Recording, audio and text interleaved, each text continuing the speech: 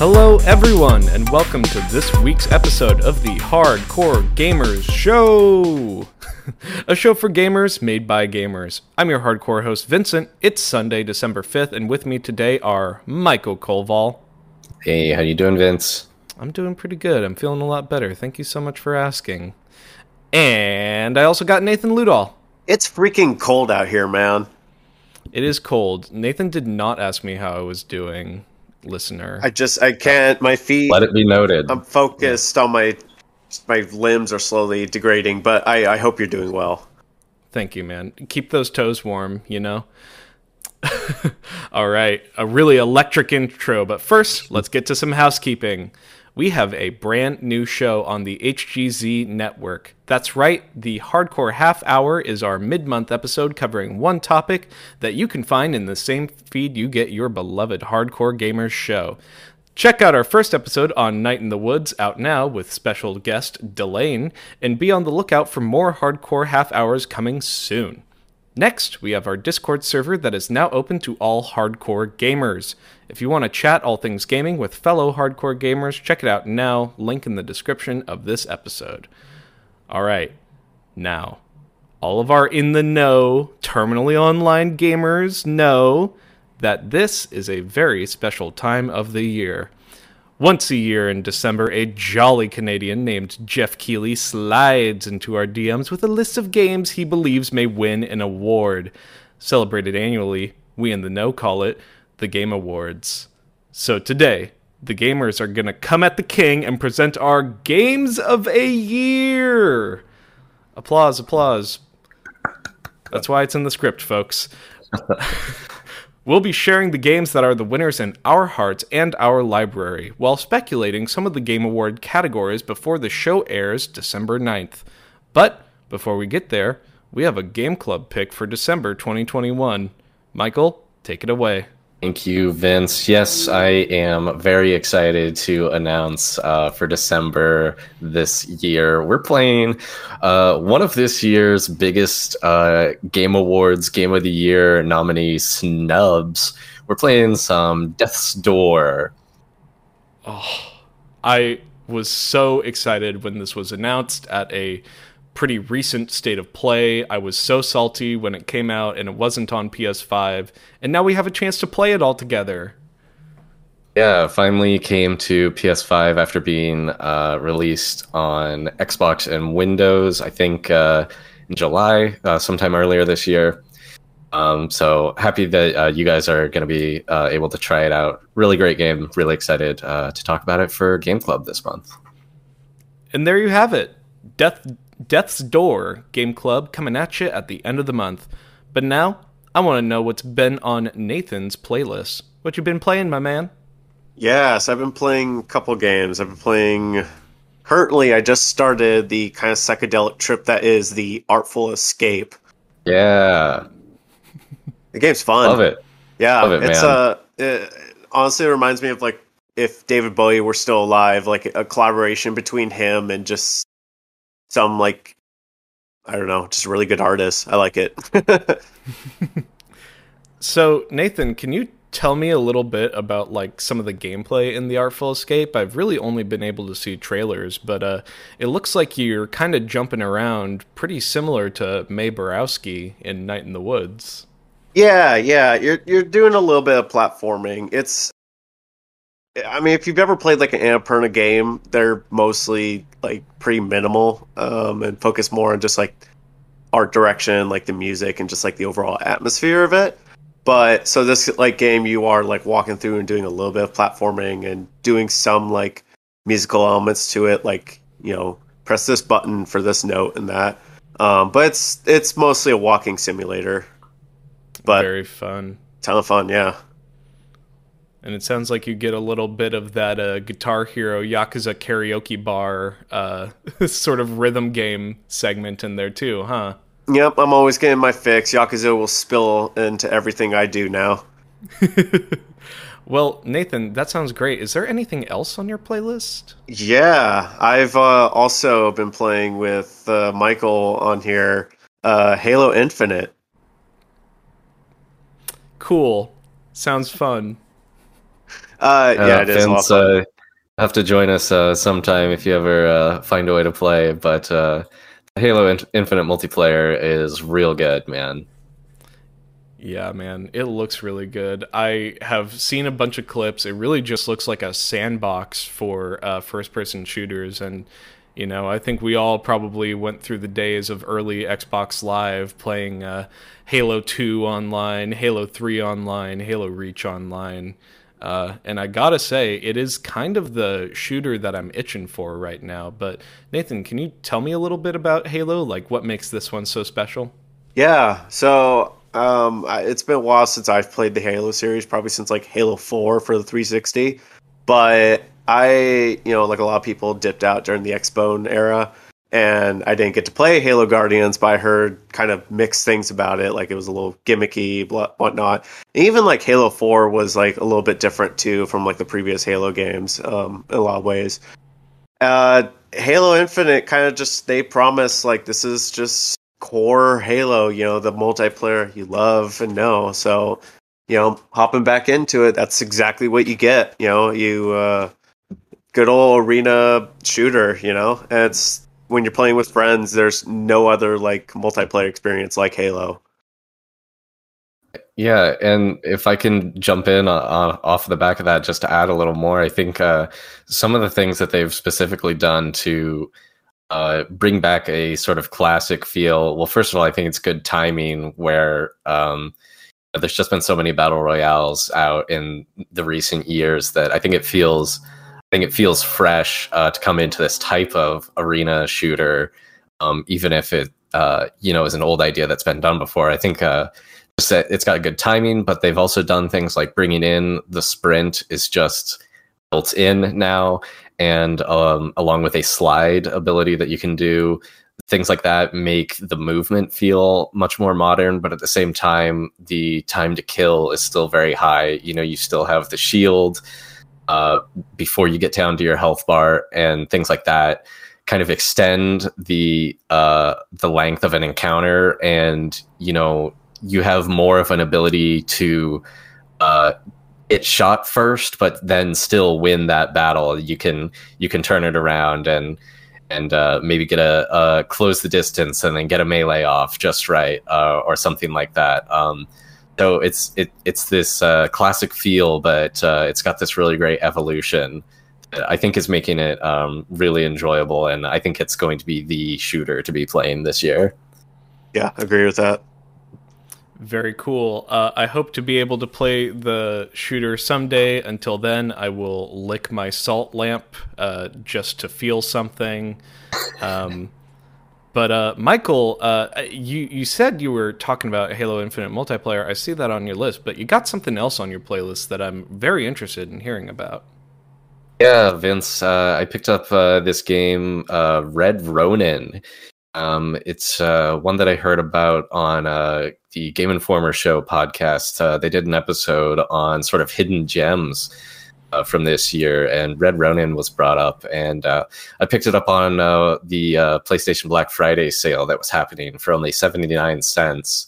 Oh, and I think the game's normally $8, so even at full price, not too spendy. It's this little indie game from Wired Dream Studios.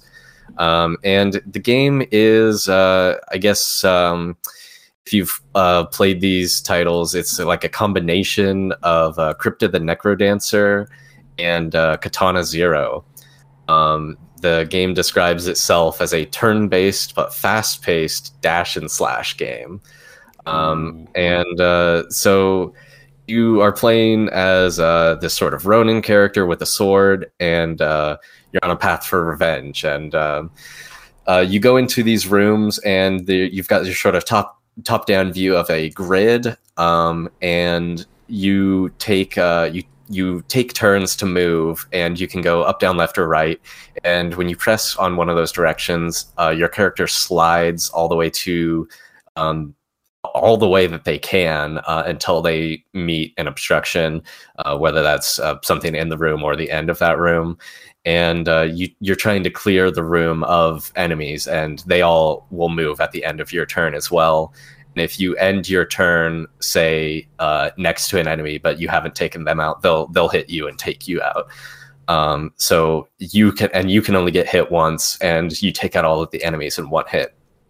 So it's kind of like Katana Zero turned into a puzzle game. And I'm a couple hours into it, and it's a lot of fun.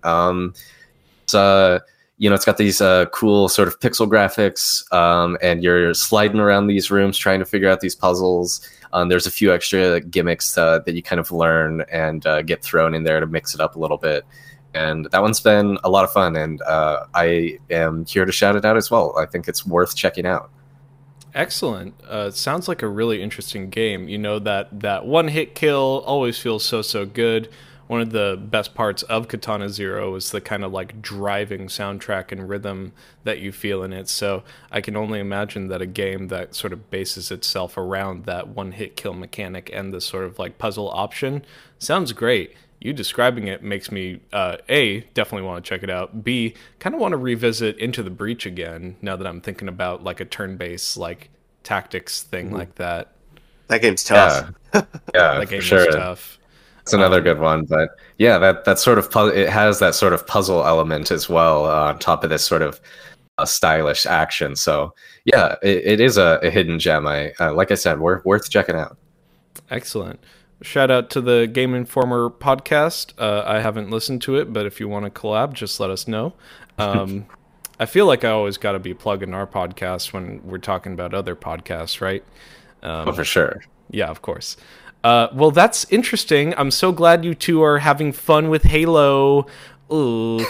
I'm so sorry. I just keep reading like both of you are playing Halo, and it like I get that like very 7th grade feeling of before I had an Xbox 360 and like what is everyone doing without me on Xbox Live, and it's got that FOMO. Yeah, saying some really insensitive things for sure, but you know, man, I'm excited and ready for you to join us. So we've got the spot on the ship for your Sea of Thieves entry, and your spot on the fire team on Halo. When you're ready to join us, we'll be there. I can't wait. Honestly, I'll definitely want to check out like ODST again too. Mm-hmm. But that's not what I've been playing. I've been continuing to play Inscription, a game that I can't really talk about other to say that you know how last time I said that I was playing the game and then it twisted on me? It twisted again. Like, It just does that. It just kind of changes how the game looks, how the game plays, how the game feels, like with some really great internal storytelling that is so surprising when it's like realized, because you see like this sort of figure, whether it be like a card or a character, yada yada, you see this like sort of thing, and like watching it come to a realization of context within the playing of the card game, the nature of the video game, and then this like third narrative frame, when they all coalesce, it's really something special. I have no idea why this thing isn't on consoles yet. I think it's ready. I think everyone needs to be playing Inscription. That's really cool to hear. Yeah, I've heard like nothing but good things about this game, and I'm wondering if you have a sense of how far you are. Are you like halfway or 2/3, or do you have a sense of that? Because it sounds like it's holding up pretty well as you're continuing to get even deeper into it. I think I am coming towards a resolution. I believe a resolution is in my future. I can't tell. And maybe there's another twist. Yeah. I'm scared. This game like kind of scares me. Like I'm afraid to like play more and like get into it more, because at some point it's gonna end and there's no like I don't know. I don't know what happens when it ends. I think that's one of the scary things. And it doesn't help that the game is also like incredibly spooky vibes, and it's got a really great soundtrack. If I could just like shout it out, no context, the Prospector music is some of the best music I've heard all year, and that's all I'm gonna say about that. The other thing that I feel that I'm absolutely not wasting my time playing, and Michael has a big old grin on his face because I've already talked to him about it. For the PlayStation Black Friday sale, I got myself Yakuza Like a Dragon. Yes. Man, all of my issues with the Yakuza combat have gone directly out the window with Yakuza Like a Dragon. Nice, you're enjoying the turn-based combat then? It's so great. It's so fast. You never mentioned how fast it is. Yeah, I think maybe Persona 5 and especially Persona 5 Royal still has maybe just a touch a smoother and even slicker, faster battle. But I think Yakuza Like a Dragon, they do it pretty quick and honestly pretty stylish as well. I never felt like I was like bogged down with like, here we go, another turn-based battle. Mm-hmm. Mm-hmm. Yeah, they get you in, they get you out.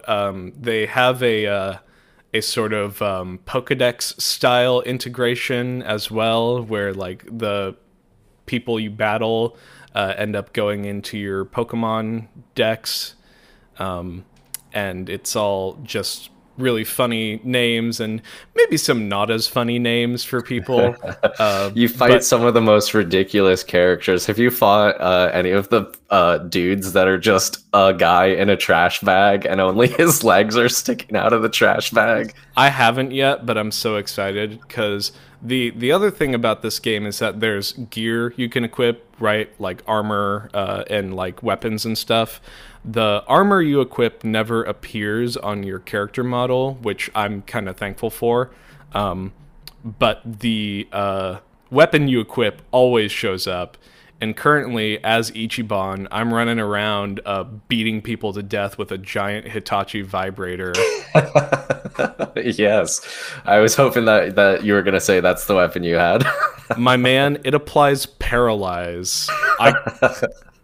I can't believe it, how, like, OP this thing is. And it's like, oh no, like, could this be an endgame weapon? Done with pleasure. Yeah, and, you know, probably not an endgame weapon, but, like, it is a true joy to just be running around whapping people with a big vibrator. It makes me happy, and this goes very neatly into my favorite style of video games, especially why I love JRPGs and turn-based games, is it's a podcast game. I can turn it on, listen to some podcasts. I originally had the English dub of this game going, and I was like, this is cute, but I'm going to switch it to the Japanese dub. I think that's more fitting for me. And I gotta say, as far as like outlandish performances go, sometimes the English performance is just a little too raucous for me. And I'm like, okay, I can get on board with this if it really does sound like an anime. But if I have like a bunch of English speakers like pretending they're in an anime, I'm not sure that I'm gonna feel the same. Because I don't watch anime with dubs usually. I usually watch subs. So goes the debate of sub versus dub. It'll continue on forever. Listeners, sound off in the Hardcore Gamers Discord, link in the description below. I'm really happy to hear that you're having fun with that one. I think turning the series into an RPG was a really smart choice, and I think does help add to or fix kind of some of the things we recently talked about in our Yakuza 0 Game Club episode, like the equipment and like the turn-based battles. It's like it seems like such a hard shift and hard turn, but I think it was really smart and works out really well. It's incredibly slick. They pull it off so well. Even the perk or the stats system, like your kind of like internal stats, they're affected by small like conversational choices you make during sub stories, which you know, I could use with a few more sub stories. I think right now I'm still kind of pretty early in the game, but at some point I'll get more sub stories, and I hope to make more compassionate decisions. I would not be worried about lack of sub stories, my buddy. Okay, good.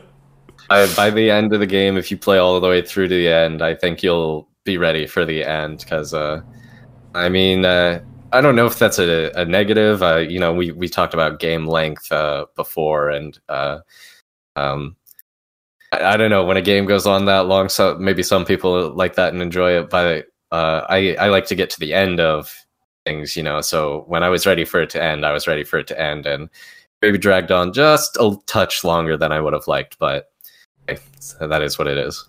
Mm-hmm. Howdy, gamers. It's Vincent. Just wanted to take this moment to thank you for listening to the Hardcore Gamer Show.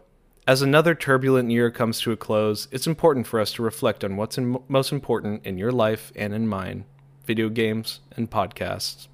We hope you've enjoyed listening this year, and we hope to hear from you at our email, huzgameclub@gmail.com, or on our world-famous Discord. We look forward to being featured in your Spotify Wrapped next year. All right, y'all. I am so excited. We at the Hardcore Gamer Show are all about innovation and game appreciation. We understand that not all gamers can play all games that are released in any given year. Who has the time and income to support that? If it's you, the hardcore gamers are accepting sponsorships and monetary gifts. But in all seriousness, some of the best games I've played this year didn't even come out this year, and I want to take this opportunity to share some picks that really shaped my year in gaming. So, without further ado, I introduce the inaugural Hardcore Gamers Presents the Top 5 Games of a Year award, presented by Vincent. What? Yeah. I think Nathan just teleported into another dimension. Yeah, it sounded like Mario got ripped out of his soul. Hey, man, I'm applauding here. I'm just putting all my energy out there. That was in the script.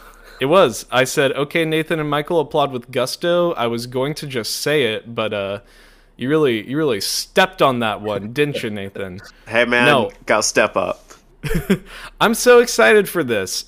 So we're going to be presenting our top 5 games of a year, from 5 to 1 in order. We're going to do a little round robin, talk about why the game is on our list, what makes it special, maybe why it's that number, and then we're just going to continue on and on and on. Y'all, I'm so stoked, and I can't think of anyone who I want to start more than our very own Nathan Ludahl. Yahoo! So, I'm gonna continue this energy. We're just gonna keep it going. Story time. I, like many people, struggled to get a PS5 for a long time, or semi-long time. So they came out November, right? Last year, 2020. Just about. And every month up until about February 2021, I was just checking Discord, checking my email, trying to get it. And lo and behold, I did get one. First game that I played on it was probably a lot of people's first games as well, was none other than Astro's Playroom, which, some people call a glorified tech demo. I call it just a boost of absolute serotonin. Yeah, this game rules. From start to finish, which you can finish probably in like 2 hours or something like that, I just had stupid fat grin on my face, like this same I would get when playing like a 3D Mario game. Yeah, that game was a ton of fun. Excellent, number 5. That game rules. It's such a good showcase for the PS5. It's incredibly fun to play. There's so many Easter eggs. Do you have a favorite Easter egg you remember, or reference, I guess? There's a few. I really like the God of War boat that you come across in the sand level. Just because I just finished God of War not that long before. I really liked the Bloodborne one. It's just everything PlayStation is just in there. Crash, Spyro, Tomb Raider. It's incredible. And like you said, the controller stuff is so cool. I usually I get pretty annoyed when you have to blow into your controller because oh, there's the fan. You got to propel this forward. It's okay, whatever. But when you do it, it's really cool, what happens on screen and everything. So it's such a great showcase, I think, of the PlayStation 5, and I am so happy that it comes with your PS5 too. It's just such a great welcome to the next gen moment, I think. And that DualSense is really popping off the whole time. Mm-hmm. Yeah, when I was doing like the monkey thing, and you pull down the triggers, you can like feel kind of the spring in it, and the whole controller vibrates, and the haptic feedback is just working full force. And yeah, it's awesome. Really wonderful. Excellent number 5 pick from Nathan. Astro's Playroom. If you have a PS5, go play it. If you don't, suffer, I suppose, because I have no idea how. Honestly, like, I documented my trying to get a PS5 on this show, but what an incredibly difficult feat. Something that I really wouldn't wish to have happened for this console generation, you know? Agreed. So, with that said, Michael, what's your number 5? Yeah, my number 5 is got to go to a game that came out very early this year. I think it was in January, and that is Hitman 3. This game is so good. And it's really awesome because if you own Hitman 1 and 2 as well, 3 is really the definitive edition of those two entries as well. It kind of turns into a launcher for all 3 of the campaigns. You can choose any level from the 3 sets, and they all have all of the sort of final tunings and gadgets and everything that has been added up to 3 is all available in all of the levels at this point. And it's still one of probably the best looking games that I've played on next gen so far. It's got just fantastic level design. It's really a puzzle game, and where you go into these puzzle boxes and you're sort of figuring out, okay, where are the guards and what can I do to make these different reactions happen and open these different opportunities for myself. And it's just so much fun, and it's so replayable between sort of the built-in challenge levels and the community challenge levels that any player can design. And it's had one of the most stylish, for sure. I don't know if it's the best, but it's one of the most stylish, for sure, DLC packages that has come out. They've been doing this series that is sort of based on the idea of the 7 deadly sins. And if you haven't seen the trailers for those DLC drops, check them out because they're super fun, super stylish. And so this one ranks pretty high for me. I think it's one that shouldn't be missed. What an excellent endorsement. Now, Michael, you may or may not know, but I currently have Hitman 3 for the PS5 sitting in a drawer. It was one of the games that I got in like a big GameFly sale or whatever. And I played Biomutant and sold it. I've started and gotten like a pretty chunky amount into Resident Evil Village, which I think I'm probably going to commit a little more to in between Yakuza and Death's Door. But I have not loaded Hitman once. I have not loaded Hitman 3 once. Do you think I need to know anything about the other games? Because I have Hitman 2 from the PS Plus thing, so should I start by playing Hitman 2 on the Hitman 3 launcher?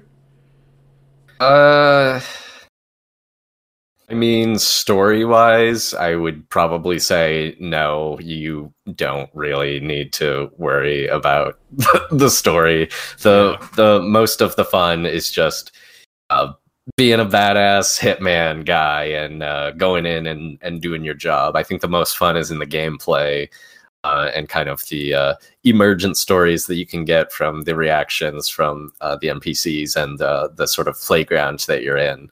But I would say 2 and 3 have the best levels. So I don't think you could go. I don't think you could go wrong if you wanted to start with the levels from number 2, and like I said, if you're able to bring them into number 3, then they've got all of the same graphical upgrades and tunings and everything up to this point. So you certainly couldn't go wrong starting from the levels of number 2. All right, good to know. Very good choice for a Game of the Year, Game of a Year awards. My apologize. A good number 5. And now we're on to me. My favorite number 5, which is myself. So sorry for that awful segue. It's Omori, guys. It's Omori. Omori came out December 25th, 2020. I didn't find it until I was stumbling across some blog, some Twitter thing, some tweet. I truly cannot remember where I heard about this game.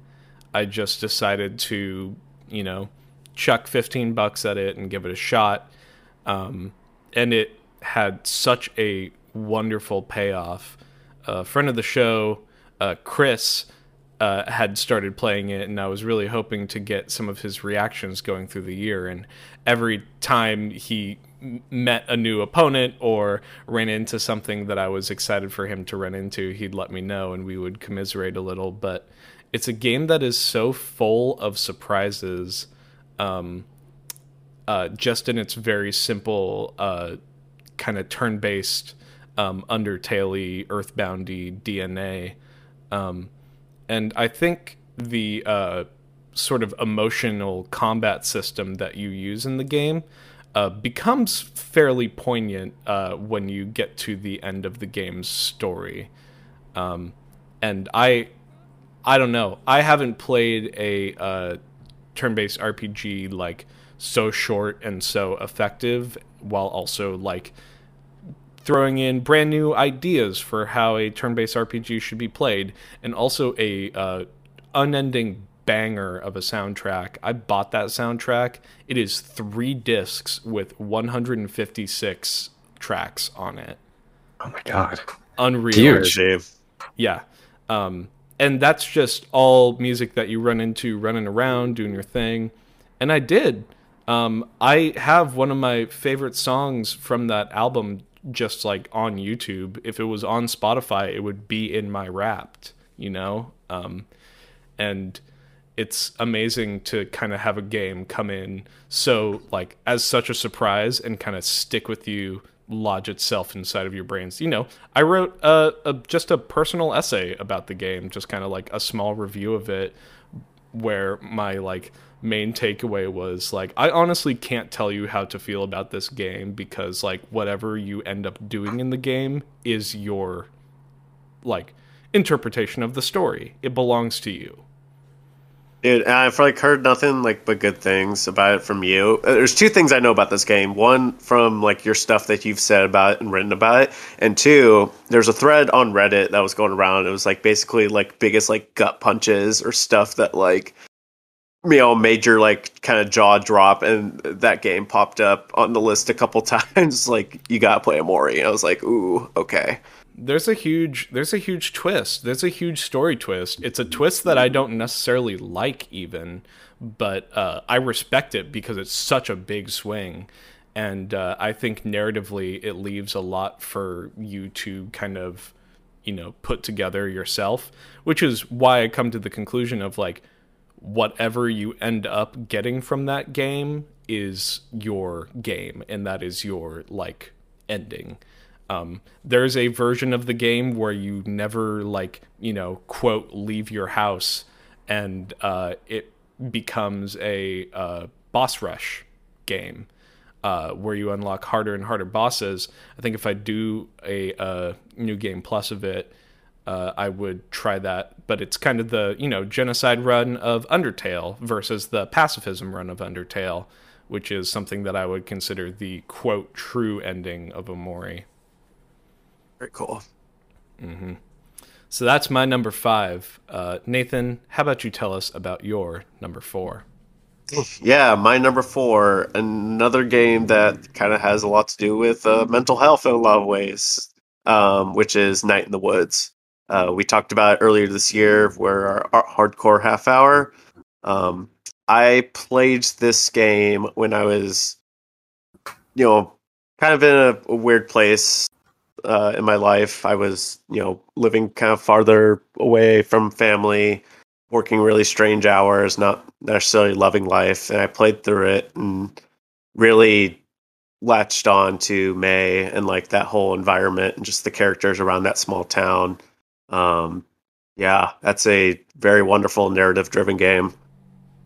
We have our whole hardcore half hour dedicated to it, so we don't need to go too deep into themes. But Nathan, do you have maybe one scene or moment from the game that you continue thinking about, that you keep coming back to? Are we are we entering spoiler territory? Are we doing that for this? Let's do it. If you haven't All right. listened to the hardcore half hour, what are you doing? Subscribe to us.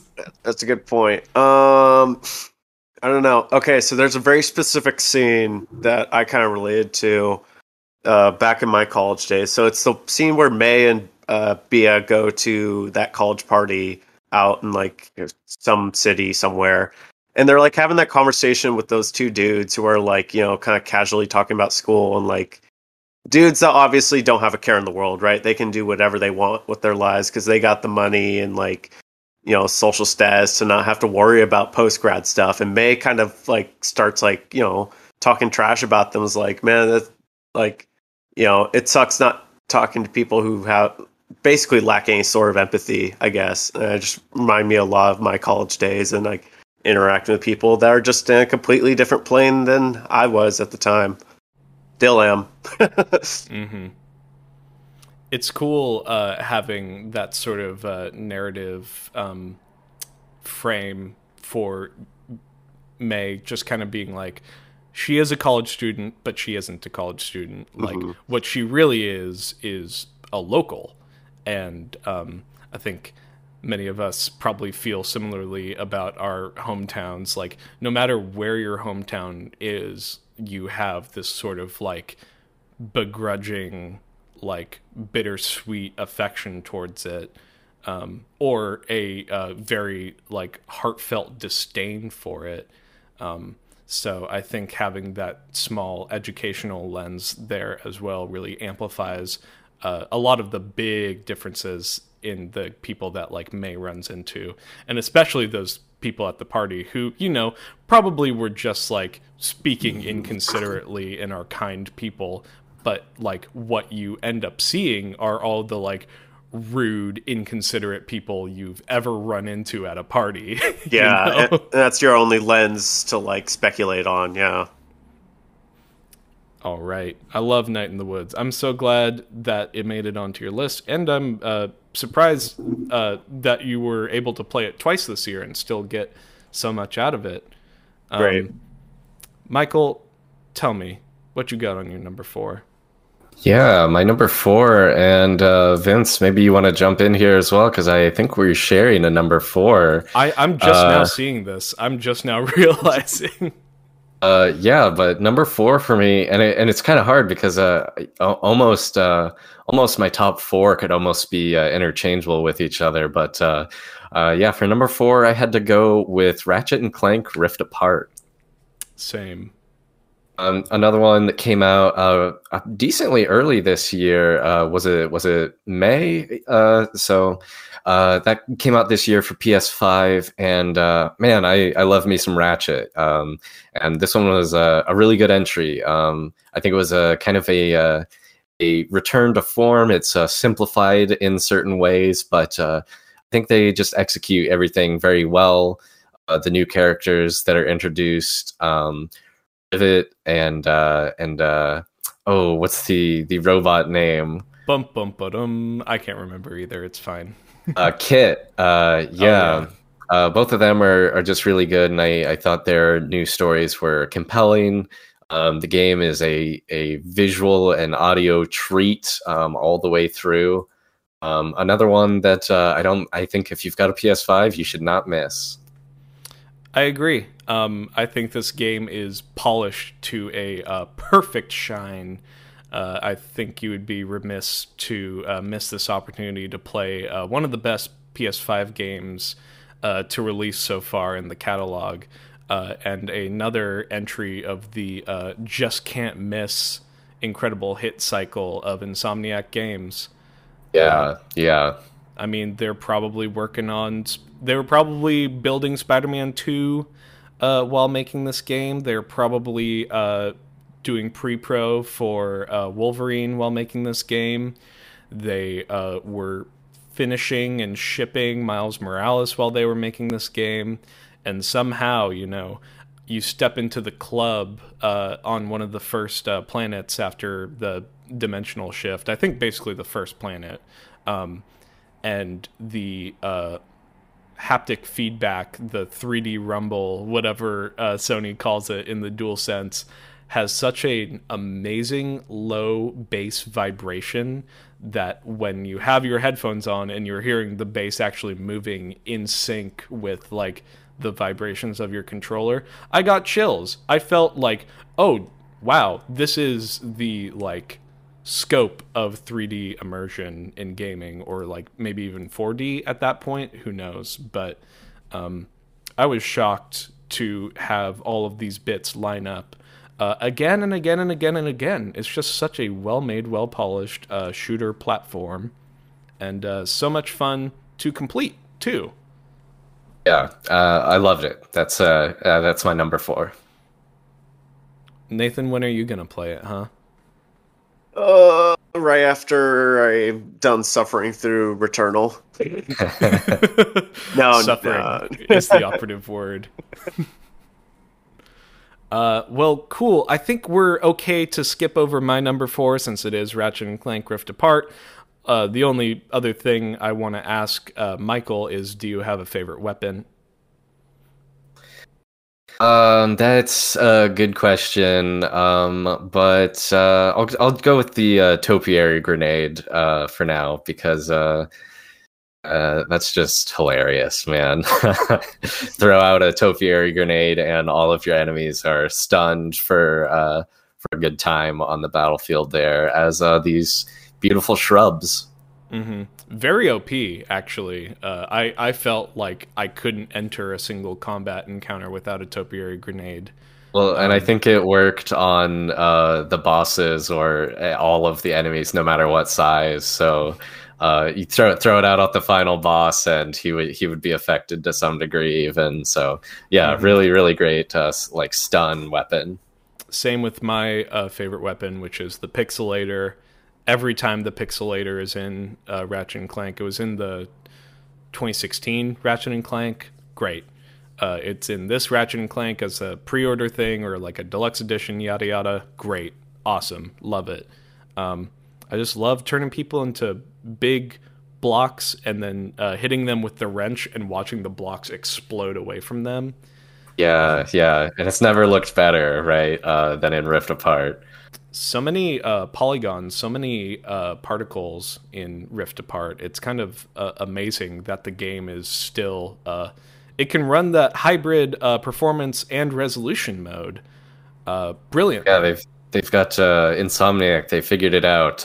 They've got the 60 FPS ray tracing mode, which I'm sure makes some sacrifices somewhere. I guess. I imagine they... They find the way to to find that cross stream of getting the 60 FPS and the ray tracing in there, and I think they've gotten that in both their Spider-Man games at this point as well, and it just looks fantastic. Ladies and gentlemen, it is polish. Nathan, what's your number 3? Yeah, number 3 for me is the 2017 remake of the Mario and Luigi Superstar Saga for the 3DS. This was a blind spot series for me for a very long time. I adored the Paper Mario series, and I kind of heard about the series like growing up, but didn't really pay attention to it. And it wasn't till after Alpha Dreams, the studio who makes the series, their doors closed, that I decided to finally check them out. And man, I waited too long. These games rule, or at least the one that I played. I super super fun turn-based combat that has like similar elements to Paper Mario in that like you interact as you're like doing the turn-based stuff. What a cool pick. I played the original Superstar Saga on my Game Boy Advance. Um, the one with no backlight, believe it or not. That's right, gamers. We used to live in a time before screens had backlights. It sucked. But Mario Luigi Superstar Saga has such a very interesting, very interactable combat system and world exploration system. I don't know if this is still the case, Nathan, but in the GBA version, you controlled like Mario with A and Luigi with B. So, kind of separating the two characters between the two buttons was a really interesting challenge. First off, but I think it makes for a very cool synchronicity in gameplay. No, yeah, it's still the same thing in the 3DS remake. I don't know, it's cool to see Luigi play a bigger role other than like outside just the Luigi's Mansion games, right? Because he like, he's always kind of just been the sideline green Mario, right? And Nintendo. Mm-hmm. And he plays a really integral role along with his brother in these games. And it's the story's fine. It's just typical like Nintendo stuff, but it's like, it's doable. It's funny. It's like combat system's a ton of fun. The boss fights are great. And like just the overworld exploration was just like a joy to travel around and solve the puzzles in. Yeah, great RPG series. I really hope they continue to make these. I think we deserve another Mario and Luigi RPG, especially if we're gonna change up Paper Mario. I think there's room for a new Mario and Luigi RPG. Michael, tell me about your number 3 pick for Gamez of a Year. Yeah, my number 3 pick is actually our game of the month for December. That is Death's Door. This is a Zelda-like, I think is probably, if you want to get one term for it, that's probably the most appropriate. It's a little bit like Zelda meets Dark Souls meets some other isometric type game, I guess. But it's just such a joy. The game's gorgeous, and everything about it, from game design to the level design, sound design. It's all so great, and I was really, really surprised to see this indie game just pop off on so many levels so hard that it's got to be my number 3 for this year.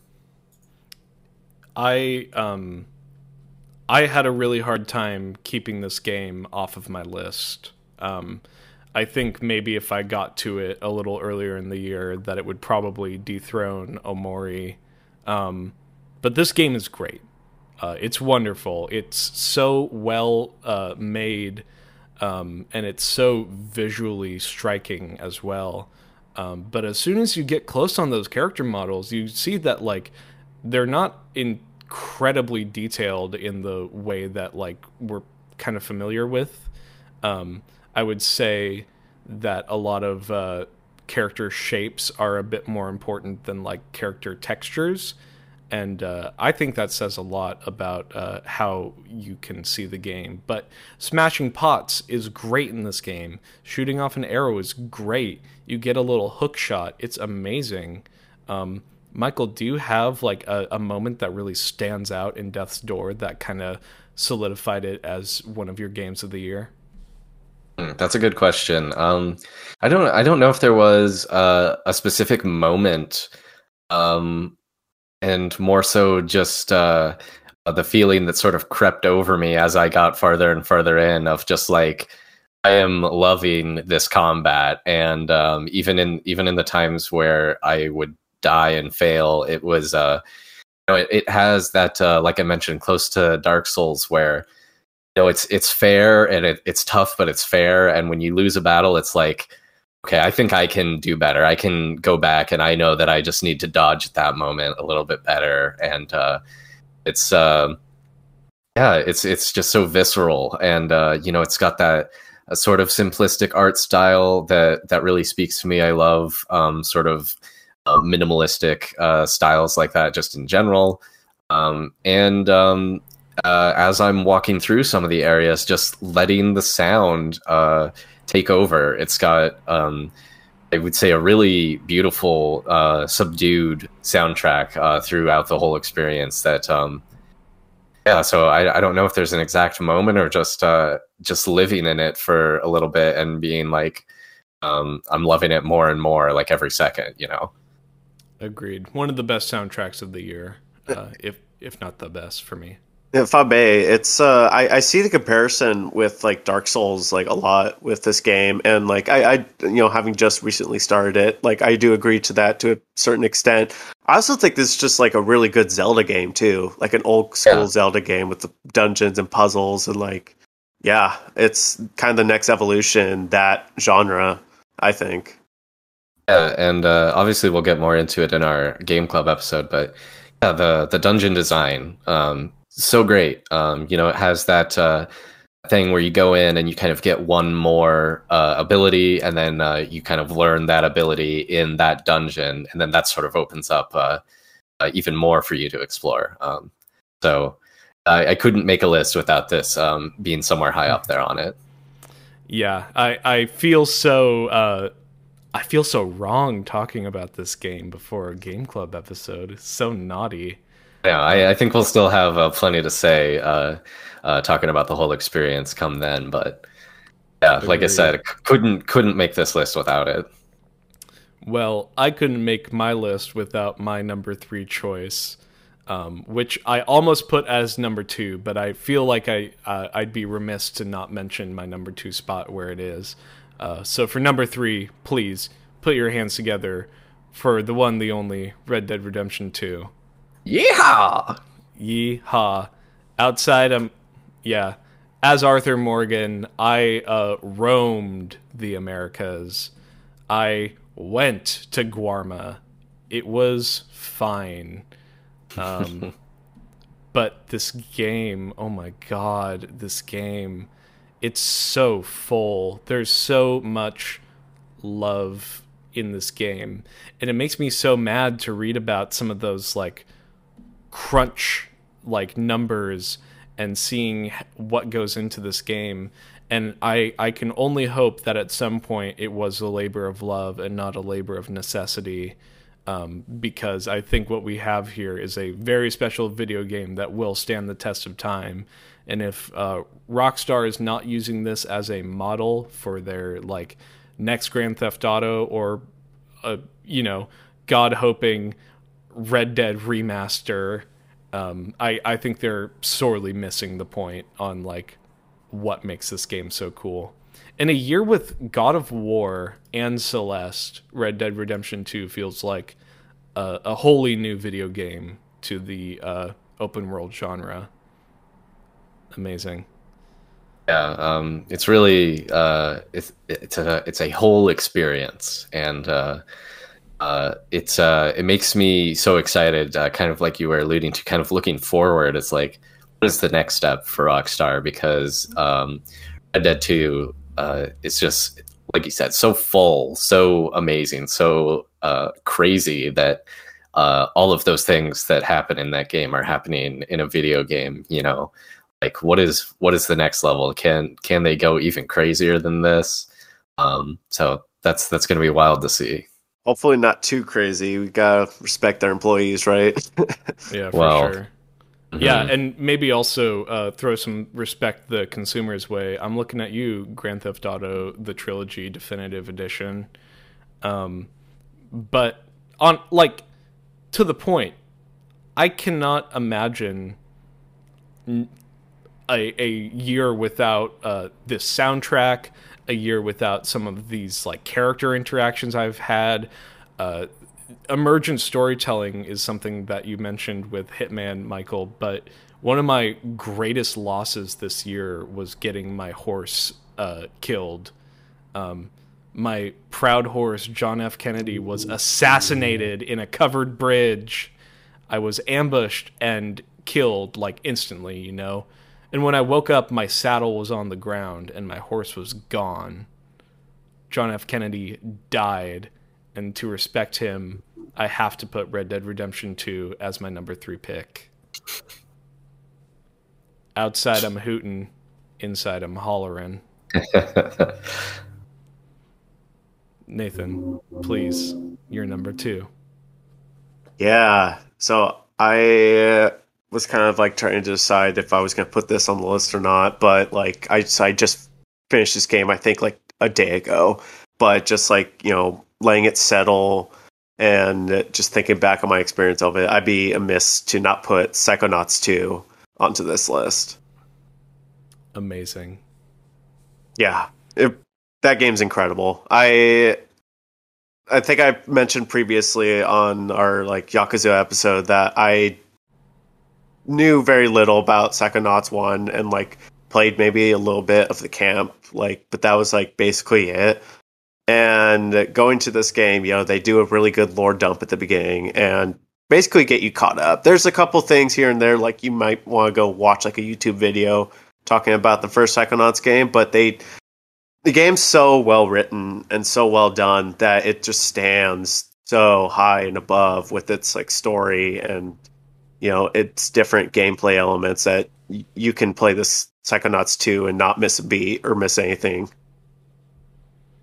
Yeah. I want to bring Michael in on this since now we've all played the game, and I just got to know, Michael, how does this Psychonauts compare to the first one for you? Yeah, Psychonauts 2 is actually my number 2 pick as well, because this game, like Nathan just said, I completely agree with everything. It's just so great. And yeah, kind of wild to see. We were talking about just a little bit in our Yakuza Game Club episode about how much more better this sequel is. And, you know, it sounds almost unfair to compare it to this original Xbox game, but I think it's pretty clear to see that they did get the, you know, support that I think they needed to really make Psychonauts 2 shine the way that it does, where all of the writing, all of the gameplay, it's so crisp and it's so perfect. Yeah, this is really high up on my list. Everything about it was just really great. I think the writing and the world building is just it's so clever. It's so well done. Like I was telling a friend of the show, Kirk, like don't like shortchange this game just because you don't know like much about Psychonauts, and the first one was kind of like a cult hit. Like this is a very high quality game. You're getting kind of new abilities like all the way to the very end. You know, I think I mentioned originally talking about the game, I got to a point where I'm like, is this the last ability? Am I getting close to the end? And then it's like, no, you get another new ability. They're introducing new things for you to do. It doesn't get stale. Just a fantastic experience all the way through. Even after you finish the story, there is one alteration of the like main core gameplay loop or just sort of environmental thing that changes after you beat the story, which I think is just a nice touch, and B, such an inviting way to bring people into a franchise of Psychonauts. I think this story went bigger and better than the original, and there's a lot of open roads for a future in Psychonauts. But before we get there, I wanted to ask both of you, do you have a favorite Psycho power? Nathan, I'll let you start. Yeah, I really, once I got it, I ended up using the time bubble a ton for all my fights, including the like last boss fight in the game. So yeah, that the time bubble saved my butt more times than I could count. Yeah, I really liked the Psy Blast ability. Just that was the sort of basic one that I was using for combat, and I found it just a lot of fun to kind of hang back and shoot these fools with my mind blasts. Yeah, there's a very amazing section in the first game where you earn the Psy Blast, and it's a very cool playground. But it feels so fully realized in Psychonauts 2. There's no ammo system. There's a better targeting system. I think even I was surprised to see how fluid the combat was. But incorporating that Psyblast really made the whole thing feel so dynamic. All right, I gotta talk about my number 2, and I'll try to talk about it. My number 2 game of this year is Inscription. So I'd like to open the floor if you have any questions. Long pause. It's like, oh man, this is gonna be hard. I don't know what to say. I don't know what to tell you guys. This game is it's blowing my mind. I almost put Red Dead Redemption 2 there, but I couldn't acknowledge the fact that I've played a video game that has like changed the way that I'm looking at video games and how they can be played, or like how necessarily like a narrative frame goes. And It's this like- is Go please ahead. go for it. Oh, I was gonna say it sounds like just like a really good like M. Night Shyamalan movie, like at his like peak, with the way you're describing it. Well, I think at the beginning of this episode, you were talking about it a little bit, and you mentioned kind of like the pieces coming together, like narrative influencing gameplay and gameplay influencing narrative. Does that sound about right? Because that's something that I kind of would identify as like a very high quality game, something that I think was very impressive about something like Hades. People were really impressed, like, hey, this narrative is influencing what I'm doing, and what I'm doing is influencing narrative, and it's all just sort of coming together. Mm-hmm. I'm talking about Hades plus like Doki Doki Literature Club ways of like singling you out as a player and an experiencer of a game, and like asking you, not necessarily hard questions, but there was a point where they introduced a mechanic and I was like, oh my god,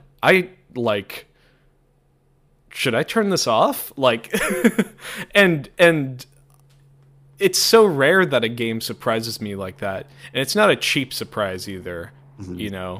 You would think that maybe something that kind of just like, wow, jump scare, or like, wow, a whole new way of playing. Like, this used to be a card game, but now like we put like a small FPS mini game in it. Like, haha, aren't we quirky? It's like, no, that's not really it. The like base formula and ingredients for Inscription never really change. It's just that every time I like get to a new story point, it's like I'm getting a new dish made of the same ingredients, plus like one or two variations. I really, really hope to see this game kind of included in the like language of games of the year moving forward. I think people will remember Inscription from 2021. Awesome. I'm definitely looking forward to checking it out myself. Same. And it's Devolver. Devolver has had such big hits this year. We'll get into it, but like as a publishing arm, Devolver, oh my god. Ugh. All right. We've reached that point. It's now time for our number 1 picks. These are our games of the year. I believe he needs no more introduction, but Nathan, what is your game of the year? Yeah. This game is like, when you think back at like all the video games you've played, not just this year, but just like in your life, like I think some video games just like stick with us, like no matter what, and like kind of prove to be a puzzle piece in your life. And this game certainly is one of those puzzle pieces to who I am. And it's Persona 5 Royal. Oh! This game is beautiful. I loved it from beginning to end. And that's saying something because this is a 100-hour plus campaign, which when I was first getting into it, I was like, this is absurd. There's no way I'm going to enjoy this front to back. But the game did it. There was never a dull moment for me playing it. And that's saying a lot, I think. You never saw it coming. All right, and I'll be taking over for the rest of the episode. Vince just died. But anyway. Persona 5 Royal is such a good pick for Game of the Year. Nathan, I gotta know, like, what did it? Why is this, and please stop me if I'm putting words in your mouth, but this seems kind of like a definitive JRPG for you, or at least like a version of a definitive JRPG. Can you tell us a little bit about like why the impact? Yeah. I mean, like, there's so many elements, and like each element I could go on for hours on end, right? Like, this is one of those games it would take so long to discuss just because there's so much jam packed in there. But I mean, like, for like the smooth, slick combat system, they completely flipped the turn-based combat like upside down. And like I was reading, like Royal even went a step further and made that even more cleaner than the original Persona 5 launch, which is Yes, they did. crazy. It's crazy. And yeah, combat feels great. All the characters you meet along the way, including like, you know, members of the Fam Thieves, and as well as like some side characters you can grow with, like the relationship system's awesome. You know, spending time with all these characters feels meaningful and plays like actually like a big role in not only like how your character grows and XP and stuff it learns, but just like how full it makes the world, right? All the NPCs have a role to play. If they have a name, like they're gonna be something to you at some point. And then this story just is awesome. I really enjoyed just the regular Persona 5 storyline, but and I won't, you know, spoil this because I think everybody that like, you know, has any interest in Royal should check out the endgame content. But the like Royal like storyline really takes it just to an instant 10 out of 10 for me personally, and really hones all those like themes together like quite beautifully into like a nice package. That's one of the things about the endgame content, especially for Royal, is the first Persona 5, the first Persona 5. The original Persona 5 has its big ending, and it very much like lines up with any anime like series finale you've ever seen. It's just way too big, way too bombastic, like over the top. And that's, you know, kind of what we had expected 100 hours into Persona 5. And Persona 5 Royal says, like, okay, you just played 110 hours of this game. Like, we're going to give you 20 more, and we're going to ask you why you spent this much time. Incredibly bold. It works. It really works. I can't imagine. I'm incredibly lucky that I didn't play like Persona 5 without that Royal context. I really cannot imagine it being not there. You know, that's how like important it is to the entirety of that game, and just like thematically and everything. You know. I agree. Well said. What a game of the year from Nathan Ludahl. Michael, I know you're itching to talk about your game of the year. I want to hear it. Yes, Vince, I am itching to talk about my game of the year because I'm so upset that this game is not nominated for that category at the Game Awards. But my game of the year is none other than Returnal. This one came out on PlayStation 5 from Housemarque Studio and is just a fantastic game. It is oozing quality. The gameplay and the gunplay is so smooth and so impressive. And what they did to kind of transform this arcade experience into a 3D action adventure roguelike platformer thing is really impressive. I think it's got incredible sound design. If you played with headphones, you know, you could hear all of the creatures around you, or when you pause, I think the view kind of goes in like you're viewing things from in Celine's helmet, and you can hear the little raindrops dropping onto the headset. They did unreal things with the haptic feedback and the 3D rumble in the DualSense controller. There's a vibration in this game that like I don't even know how to explain. I didn't know that like that type of rumble could exist, that feeling. And I just loved every second of it. I think it was really impressive and the best game that I played this year. It is a tech marvel. Michael, I think you nailed it with the audio design. I think about it all the time. Even if you don't have controllers on, you can hear the DualSense kind of do this like burp, burp, burp, like when your heads-up display loads up. Yeah. Right at the beginning of a run. And it feels so tactile. You can feel raindrops in the controller sometimes.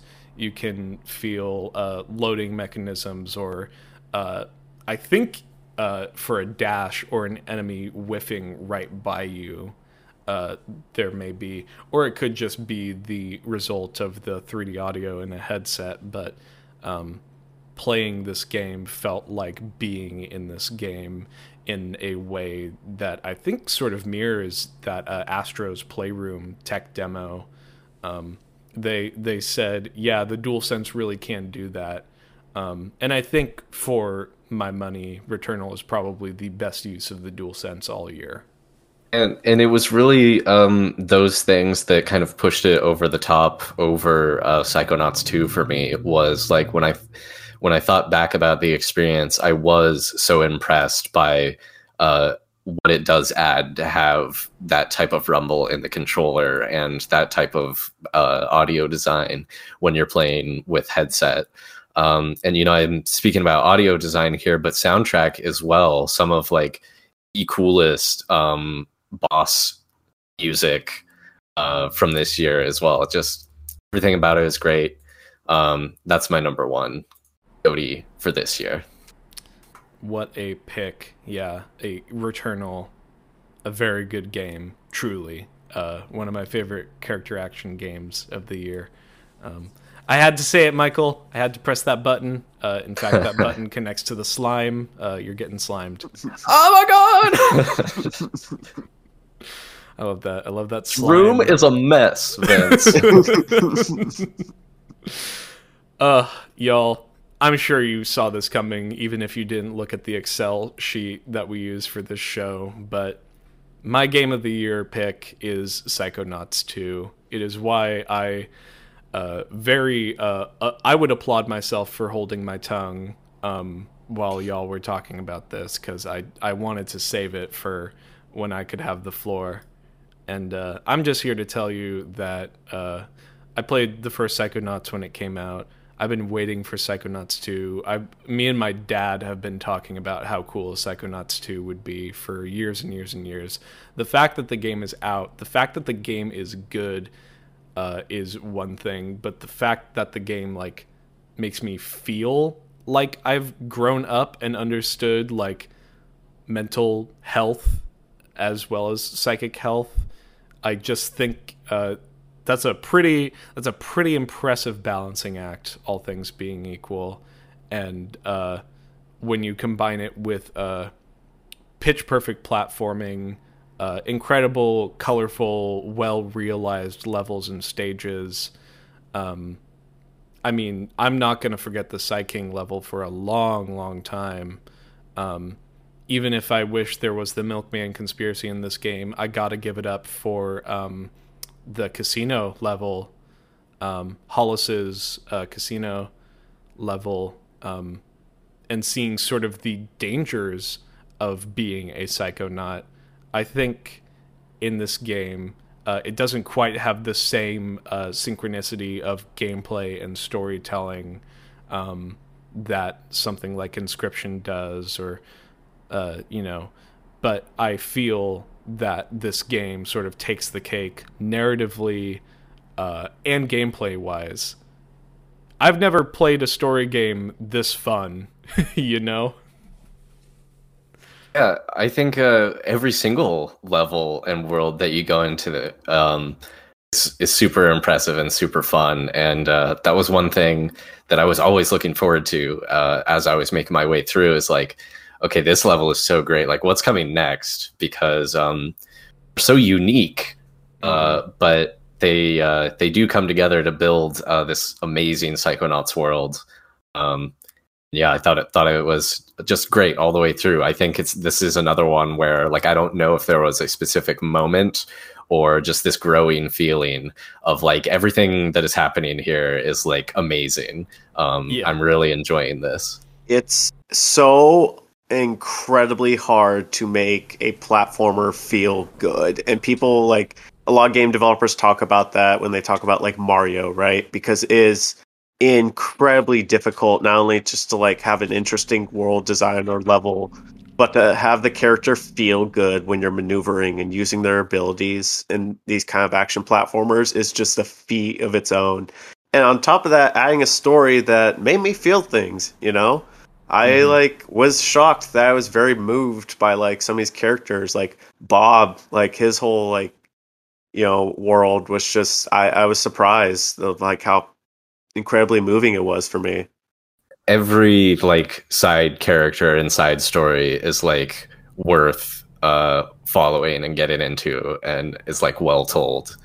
Yeah, and that's before you get to like an incredibly big like plot twist, which I don't even know that I mentioned much, but the story in this game is so good. All of the like fights, all of the battles, all of the collecting of figments and other doodads. The scavenger hunt is a ton of fun. Walking by people and using clairvoyance again on them, like just to see how their opinion of you has changed, is really great. And I see the roots they're planting for either Psychonauts 3 or Psychonauts 2 DLC. I do not believe we have seen all of Otto Mentalis's desires, and I hope that we can see more Psychonauts in the very near future. But for now, that Psychonauts 2 is my game of the year. Very nice. Very good one. What a wonderful year for gaming. We are so blessed. And right. Since I don't want to take too much time because I think we've already gone probably a little long here, but I think this was a section you had on there and cut off. But I guess if I can say just in like 30 seconds or so here, games that I sort of wish I had gotten to. And I did want to shout out Life is Strange True Colors is one that I've seen a lot of good buzz around, and I really enjoy narrative games, so I'm really looking forward to getting to that one. Another one is man, now I'm wasting our time because I forgot the freaking name. No, here. Before Your Eyes, or Before My Eyes. One that is only on PC right now. You play it with your webcam. It's a narrative game that the story advances. You are like seeing this guy's entire life story. It advances every time you blink. And so sometimes you might even miss content or be surprised by how much of a jump it makes when you blink. And that one is also supposed to be really good, and one that I want to get to. Yeah. So I wanted to shout out, I guess, some good narratives that I hear are worth checking out. Amazing. Nathan, what are 2 games that you wish you had a chance to play this year? Dude, like every indie title ever, really. Like seriously, I mean, like I'm always like pissed off that I missed big AAA games. Like I'm gonna like try to catch up with Ratchet and Clank and all that.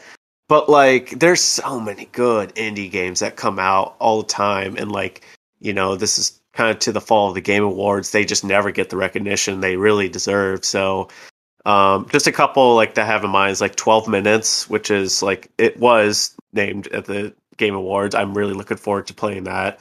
I also really want to play Tales of Arise. I think, am I physically or mentally ready for another 100+ hour JRPG? Who knows, you know? But when I am, feel like, or think I am, then yeah, I will jump in Tales of Arise.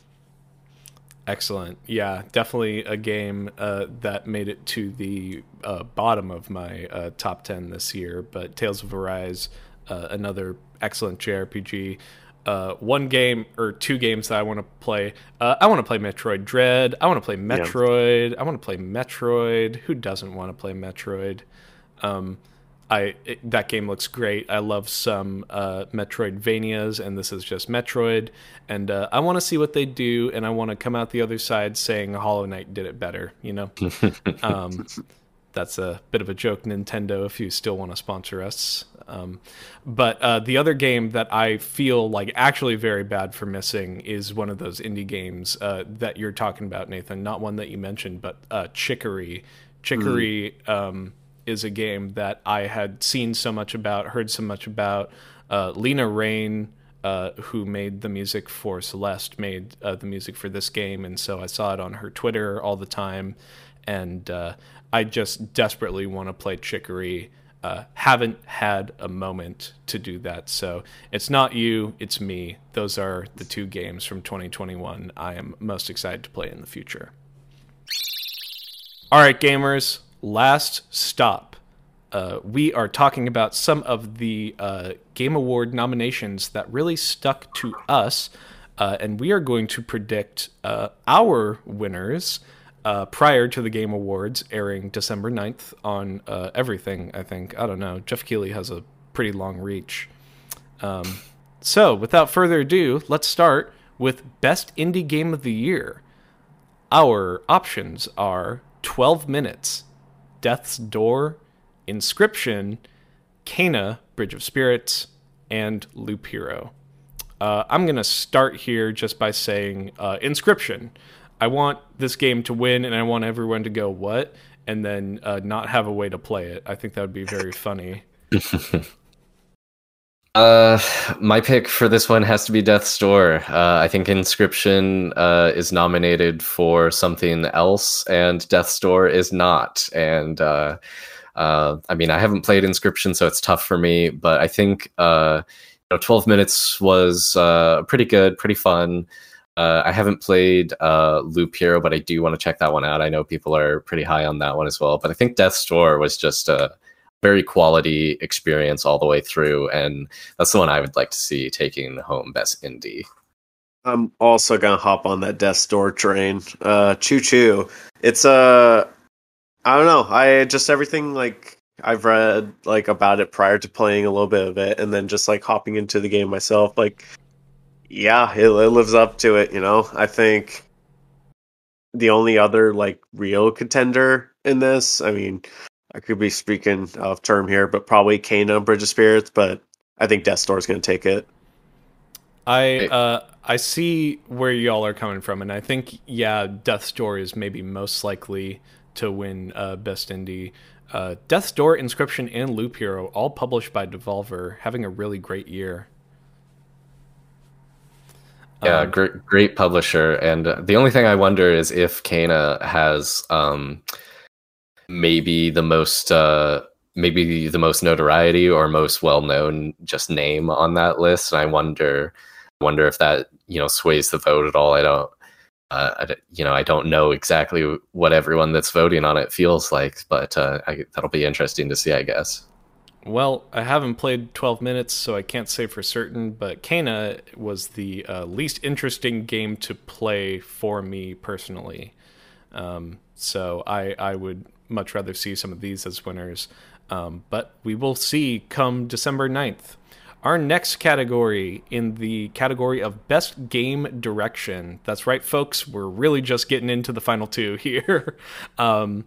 We have Deathloop, It Takes Two, Returnal, Psychonauts 2, and Ratchet & Clank Rift Apart. Nathan, tell me, what's the best game direction?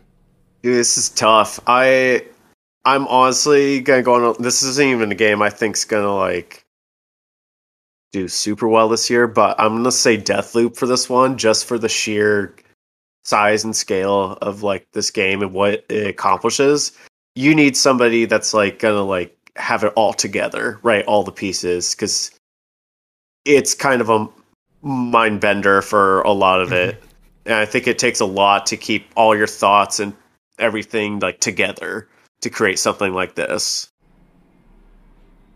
I agree with you, Nathan. I think Deathloop will probably win best game direction of the nominees here. You know, I'd obviously love to say Psychonauts 2 till the end, but Deathloop's story is a mess when it is introduced to you. It is a mess on purpose. And one of the great things about playing as Colt is putting it together. And they created really wonderful systems in order for you to keep track of all your knowledge, but also keep knowledge of sort of a scarcity to you, that when it does come, it does have a reward or it does have a purpose. And I think Deathloop accomplishes that. On top of I would say, semi-successful multiplayer mode, Deathloop has a very wonderful game loop. I think it does deserve best game direction this year. Yeah, this is a hard category because I think the nominees all do that thing where they sort of come together really well, and I think that does take good game direction from all of these. I agree a lot with what you guys are saying about Deathloop and how it's got maybe one of the most convoluted sort of stories and systems when we're looking at some of the nominees. But my pick and my prediction has got to go to Returnal, baby, because it's my favorite game on that list. So I hope it wins. Dunzo. Yeah. I always feel that kind of like, what do I think should win versus like, what do I want to win? And obviously I want Psychonauts 2 to win an Oscar, but you know, we may not get there this year. And before we get to the Game of the Year pick, I want to ask you all, what surprise are you hoping to see at the Game Awards? I'm going to start. I'm going to say it first before anyone else gets a chance to. I want that Bloodborne remaster by Bluepoint, or I want a Bloodborne sequel, but I think, you know, it's probably going to be a Bloodborne remaster by Bluepoint. Dude, let's get them both. Bluepoint, make the Bloodborne remaster and sequel at the same time. Let's go. Oh, so good. I would love to see it. Michael, what are you hoping to see as a surprise? The surprise I'm hoping to see is the Naughty Dog multiplayer project. I think enough time has passed. I think Factions was planned as the sort of multiplayer component that would release with Last of Us 2. I think it eventually sort of outgrew its being attachedness to that game, and they wanted to make it its own project. We're approaching 2 years now since the release of that game. I think it's time. I think people are ready to see. I think it'd be good to see where that is at, what it is. Hopefully it's coming sooner than we think, but you know, I think it's time. I think it would be really awesome to see that here. Michael, absolutely parched for some Naughty Dog content. Please give it to me. You know, we'll probably see a trailer for the Last of Us series at the Game Awards. Oh, hey, yeah, definitely. That would be really cool too. Yeah, not a game itself, but I could see that happening at the Game Awards. Yeah. All right, Nathan, what do you got? So there's been rumblings about a game. A few months back, a musician let out that they were working on a soundtrack for a big Sony remake that was going to be announced Christmas. Now, I would not be surprised if it was supposed to be at Christmas time, and so maybe like Game Awards would be like the big reveal for wherever this Sony remake is.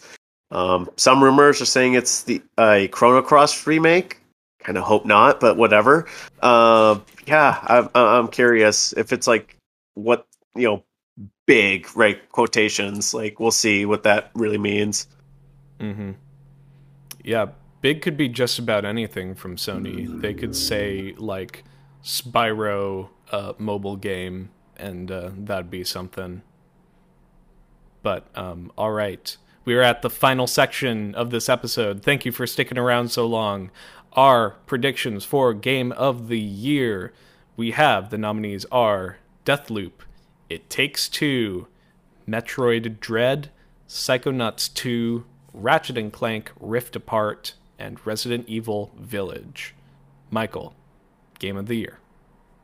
Yeah, another tough one. You know, it was a really great year for games, and I think that's always a good thing when the category, it's really hard to pick from the nominees. If I have to pick one, I pick and hope and I choose and hope that it is Psychonauts 2. I think that is probably the best game of this list here. I'm worried that Deathloop will take it, and I don't want Deathloop to take it. And could dig into that more if we want, but my pick is Psychonauts 2. I'm wondering why you're so sour on Deathloop. Yeah, I mean, I don't even want to like sound negative, like I didn't like it, but something about Deathloop was like, you know that meme that's like the Top Gear meme of Jeremy like pointing between one car and the other, and he's like, "This one is good, but I like this." That's like me with Deathloop and Dishonored 2, where you know both they did games we all played this year.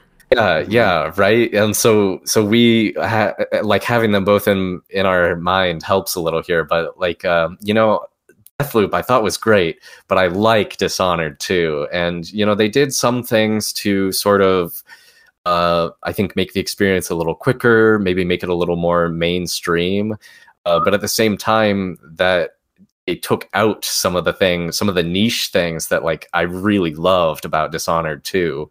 You know, like they make it so you can only have 2 abilities. And one of the pluses of this is you don't spend any time in a radial menu being like, okay, which ability do I need here? But you know, if you're me, you the way that you like to play is kind of sneaking around up in the rafters and blinking around. So like blink never left my inventory, which really means I'm only choosing between one other ability at all times, if I'm playing the way that I enjoy playing the most. So just a couple of things like that kind of made me dislike the experience a little bit more than I was hoping I would. And so if I've got to choose between them here, you know, I respect and like Deathloop. I like what they did. I'm glad that I played it. But Game of the Year, I don't know if it's quite Game of the Year. Psychonauts 2, I think, just hits on all cylinders, you know. Strong words. Nathan, to you, Game of the Year.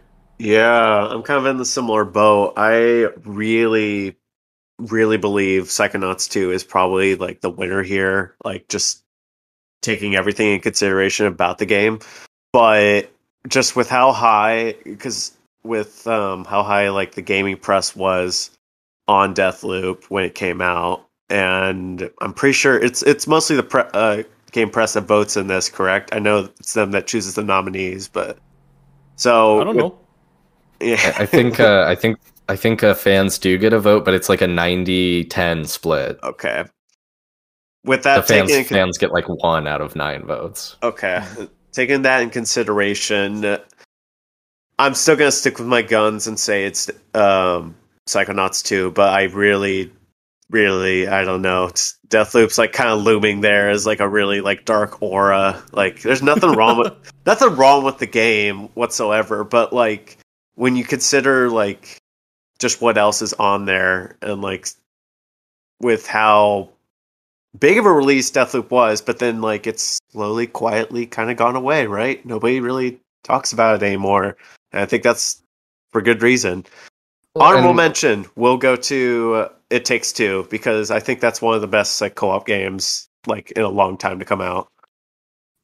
Just another like one more point that I thought of, you know, while you were kind of saying your thing there, Nathan, is one thing that I think Psychonauts 2 has over Deathloop is like everything comes together really well at the end, and I think Deathloop is sort of more about playing the experience than it is about the ending. But in my opinion, it sort of ends on like a quiet fart instead of like a great resolution that brings it all together. So the narrative does count and does matter for a point, and that's something that I think Psychonauts 2 just it's got all of it. Mm-hmm. And I won't waste time pretending like I'm not going to pick Psychonauts 2 for my Game of the Year pick, because I do think it fires on all of those cylinders. But I will go out of my way to say that I think maybe the game that should win Game of the Year is Ratchet & Clank Rift Apart. I think that is the Game of the Year that used technology and sound and storytelling all cranked up to 11 on brand new systems. So I think if we're talking about like a year in gaming defined by like one of the more advanced games of the year, it is Ratchet & Clank Rift Apart. But if we're being real, it is Psychonauts 2.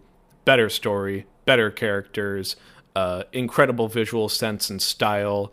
I would say pretty great audio, and the last bit that I forgot to mention when talking about it was the writing and dialogue is good, and that's a hard thing to do on like the sequel to a game that came out in like 2005 or 2006. You very easily could have gone way cringe, and instead they're able to just kind of like toe the line between like very cheesy and incredibly heartfelt and poignant, and that's a balancing act all of its own, let alone making a whole other video game on top of that. Shout out to Richard Horowitz, man. Oh my god, yeah, he's the king. That's going to wrap things up for this episode of the Hardcore Gamers Show. We'll be back soon with our hardcore half hour on our favorite soundtracks from gaming. Make sure you're subscribed so you don't miss our game club for Death's Door coming at the end of this month. Tell a friend about the show and tell them that they can join the conversation on Discord or send us their thoughts to hgzgameclub@gmail.com. Until next time, thank you, Nathan. Thank you, Michael. My name is Vincent Hand. This has been the Hardcore Gamer Show. Gamers